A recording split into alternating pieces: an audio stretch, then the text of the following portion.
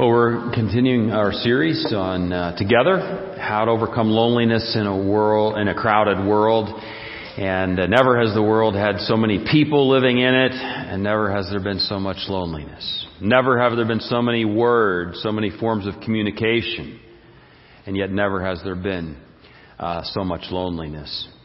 And so we're going to look today at some practices that we could begin to focus on to help the experience of being together become more rewarding.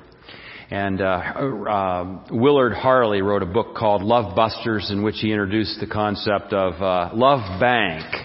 And he says in a healthy relationship, in a healthy community, the love bank has a positive balance. And love busters are things that deplete the balance, and you end up with a negative balance in the love bank, and that's bad. And so what do we need to do to keep the love bank in positive territory? And I think there are three things I'm going to talk about today. There are lots of factors here. These are three we really haven't talked too much about in this series.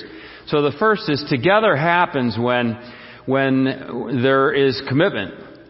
And a passage of Scripture that comes to mind as I thought about this was in Acts chapter 2, where it says they devoted themselves to the apostles' teaching, to fellowship, to the breaking of bread, and to prayer.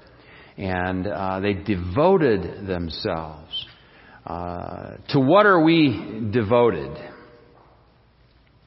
The Bible says that we should love God with all our hearts and with all our soul, with all our mind, with all our strength. And, of course, love our neighbor as ourselves. So, the Bible calls us to a wholehearted commitment, not only in our vertical relationship to God, but in our horizontal relationships. Without it, no relationship can be that rewarding. I remember my first date with a woman named Jenny, who became my wife. But the first thing I did right was I showed up for the date. And I happened to show up with 3 or 4 other people. We were going to the planetarium. She thinks I was afraid to be alone with her, but actually I was trying to get maybe one of my friends interested in dating her, because I wasn't that interested in her at the time. I'm rambling here, so anyway, but I showed up, and I kept showing up, and showing up is 90% of success in almost anything, but certainly in relationships. A commitment to show up, being there. And that takes commitment. And, unfortunately, in our life together, we're not always there. We're not committed to being there. And then we scratch our heads and we wonder, well, why do I feel like I'm disconnected? Why do I feel like I'm not a part of this group? Now, there are a lot of reasons, other factors, but 9 times out of 10, we have to ask ourselves, am I there? Am I fully engaged? And maybe it's a life group that has been started, but your attendance is sporadic. And that the love bank takes a hit. Maybe it's a mentoring relationship or a relationship with a Stephen minister. And you're not consistent about making those meetings. Maybe it's volunteering and you sign up to do something, you don't show up. That's demoralizing. Though when we're not there and we say we're going to be there, when the expectation is for us to be there, that is demoralizing to the community. So to be the body of Christ that God has called us to be, we need to commit to showing up. It's interesting to read the literature nowadays on church attendance And our church is no exception, but nationwide. Those that used to attend church regularly 4 out of 4 Sundays now come 3 out of 4 Sundays or 2 out of 4 Sundays. Those that were somewhat irregular, instead of 2 out of 3 Sundays, are now one Sunday out of the month, or something less frequent. And I think that what's driving a lot of that is that we are busy, and there are lots of things vying for our time, our energy, and our commitments. But the problem is that our lives are full of activity and commitments, but they're empty. Our schedules are crowded, but many of us are lonely. And somebody once talked about this, and they wrote that they called it the twitching of America. That we live life at hyper speed, and it's a forward stampede through life. Little wonder that we're lacking meaningful relationships. Because love takes time. Whether you're a parent or member of the church or whatever community you're part of. I read a quote by Stephen Jobs yesterday. I don't remember the exact wording, but he was talking about focus, and he said most people think focus is when you say yes to some specific project or activity. But he said focus is more about what you say no to. And he said, I'm more proud of what I've said no to than what I've done. Because unless I had said no, I would not have been able to accomplish what I did. So, to put it in simpler terms, there is a Sesame Street song. If you want to play the sax, you got to put down the rubber ducky. And so, my point to us today is that if we're going to experience being together, if we're not going to just be part of a lonely crowd, we've got to say no to some things. We've got to put down the rubber ducky, and we've got to say, this is worth the investment of my time. I will slow down. I will commit to being there. Whatever that is. Now, maybe it's not a Sunday morning. Maybe it's a life group. Maybe it's some other relationship, but otherwise your love bank's just going to take these hits and there's not going to be anything left. So, fundamental to life together is commitment to be there. And then also fundamental to life together is when we have realistic expectations. And the Bible says that all of us have sinned and fall short of the glory of God. And in 1 John, it says that if we say we have no sin, we deceive ourselves, and the truth is not in us. We have not arrived. And the sooner that we disabuse ourselves of that assumption, or that we disabuse other people of that assumption about the church, the better off everybody is going to be. I always tell couples before they get married, I said, set the bar of expectation low. And that sounds like, you probably shouldn't say that. But I think when the bar of expectation is set too high, we're just setting ourselves up for disappointment. If you think the guy that you married is supposed to be your knight in shining armor, who's going to vanquish all the dragons, in your life, or if you think the woman that you married is this Greek goddess who's going to usher you into sort of this lifelong experience of euphoria, forget it.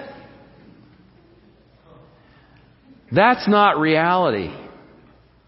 And there are people who walk into church, I think, and they wouldn't maybe say this explicitly, but they're probably working on the assumption that this is a community where I can find healing, where I could find love, where I could find friendship, where I can find understanding, where my needs can be met. And these are good people. That is a half-truth. Because, speaking for myself, my halo is crooked most of the time. And I think if we're all honest about it, that's true for all of us.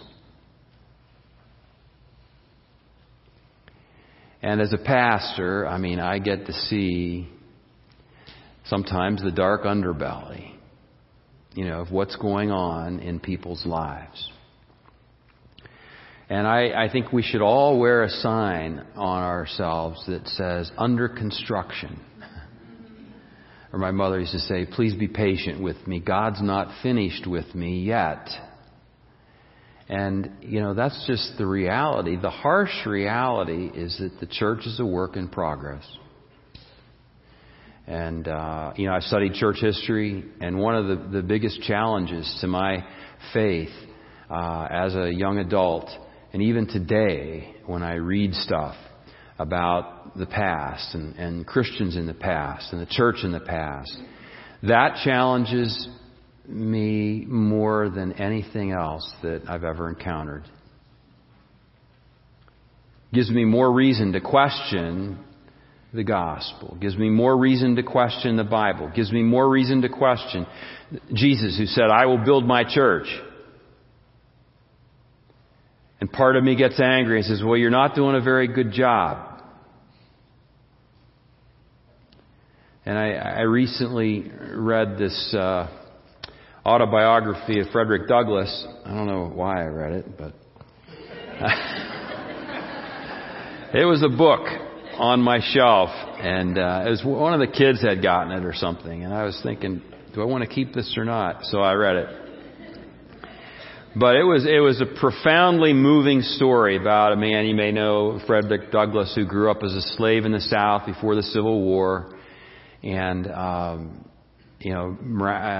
had a dramatic escape to the North, and then went on to live a very accomplished life and became a great spokesman for civil rights and so forth. But he writes this: were I to be again reduced to the chains of slavery, next to that enslavement, I would regard being the slave of a religious master the greatest calamity that could befall me. For of all slaveholders with whom I have ever met, religious slaveholders are the worst. I have ever found them the meanest and basest, the most cruel and cowardly. That was like a gut punch to me.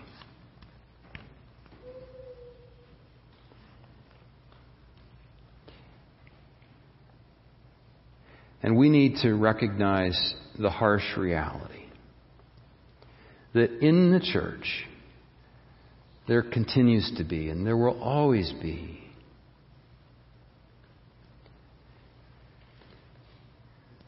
incidents of prejudice, deceit, greed, lust, pride, self-centeredness, pettiness, cruelty.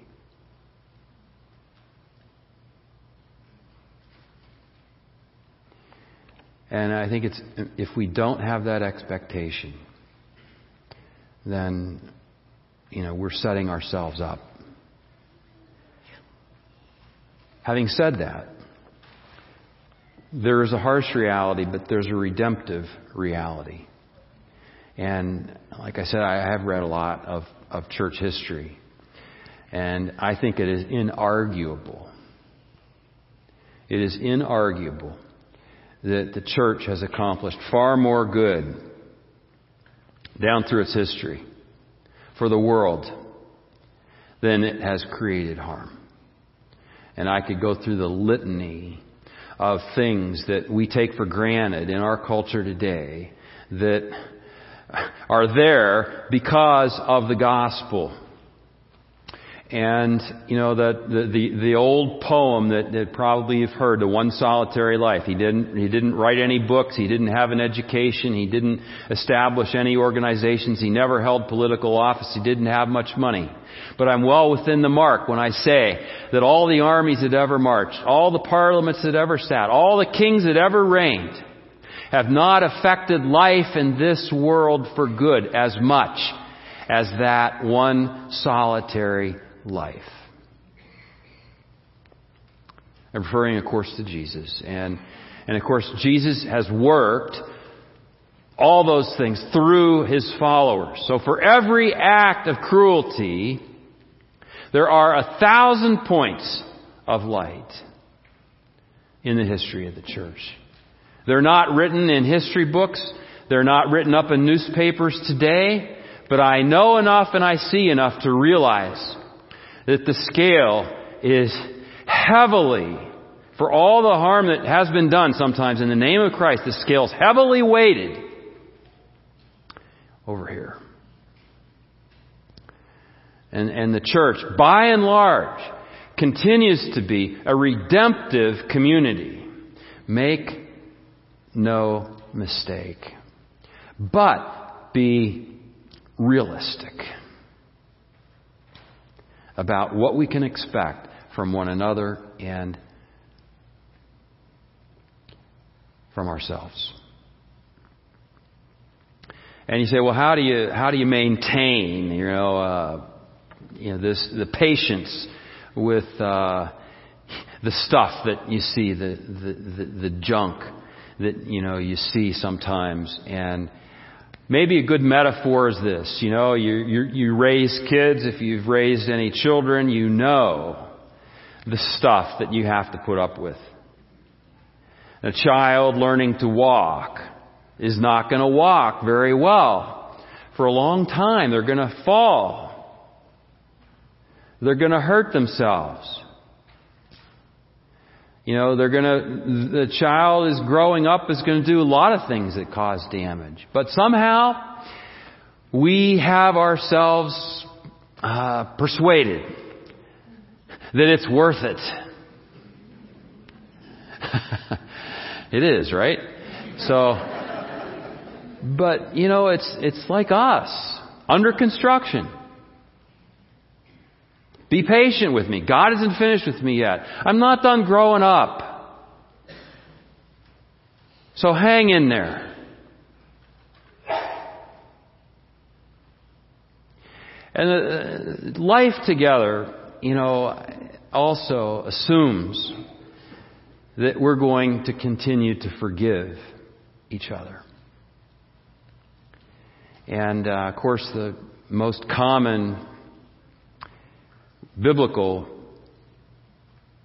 reference to this is the Lord's Prayer. Forgive us for our sins as we forgive those who sin against us. It's assumed. Like one little boy prayed, forgive us our trash passes as we forgive those who pass trash against us. But there's a lot of trash out there. And we all generate it. And without the determination to forgive, that love bank is going to go down to nothing pretty quickly. And somebody once wrote, no woman should ever have more than a passing acquaintance with a man if she can't forgive. And, really, we should just check out of being part of the human race. if we can't forgive. And we'll drop friends like here, and it will be shedding friends like, we shed skin. Eventually we have nothing left. Because there will be offense. I will offend you. You will offend me. Both unintentionally and maybe at times intentionally. There will be trash.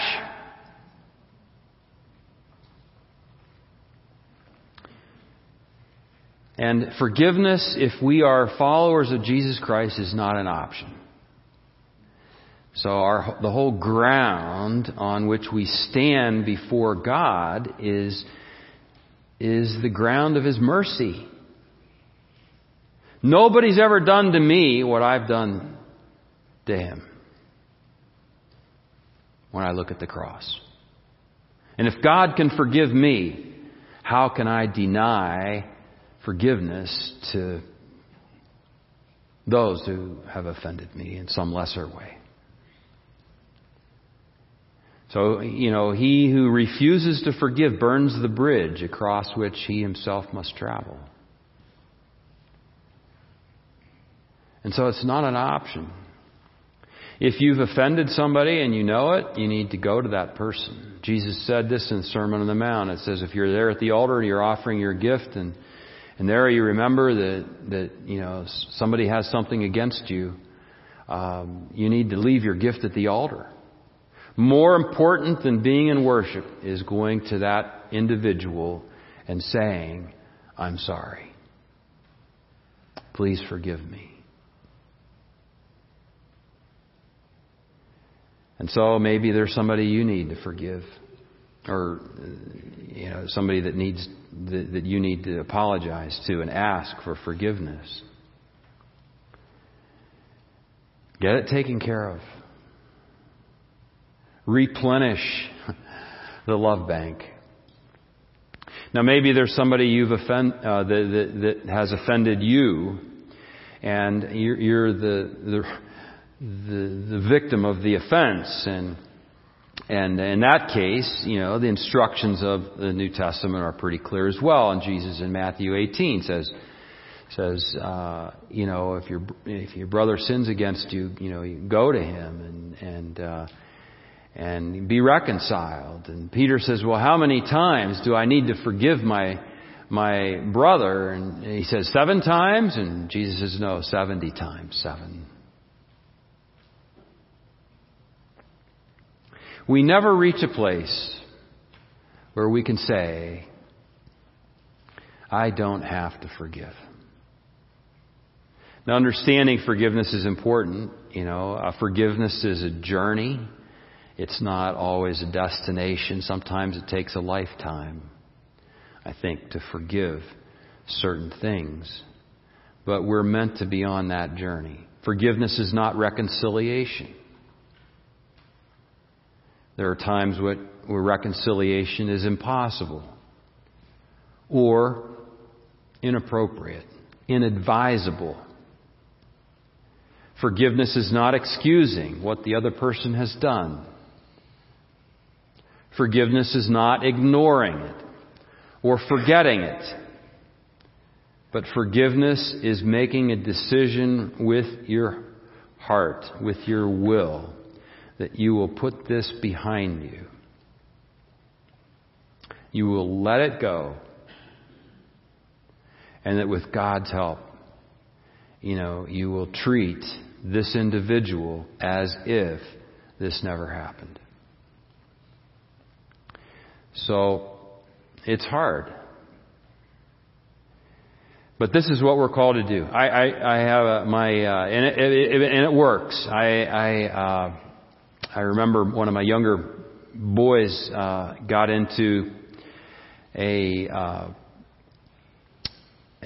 wasn't a fight, but he was real chummy with the neighbor, and then they all of a sudden weren't so chummy, and I found out because he was calling this boy names and using bad words and so forth. And so every day they'd get off the bus and they weren't talking to each other.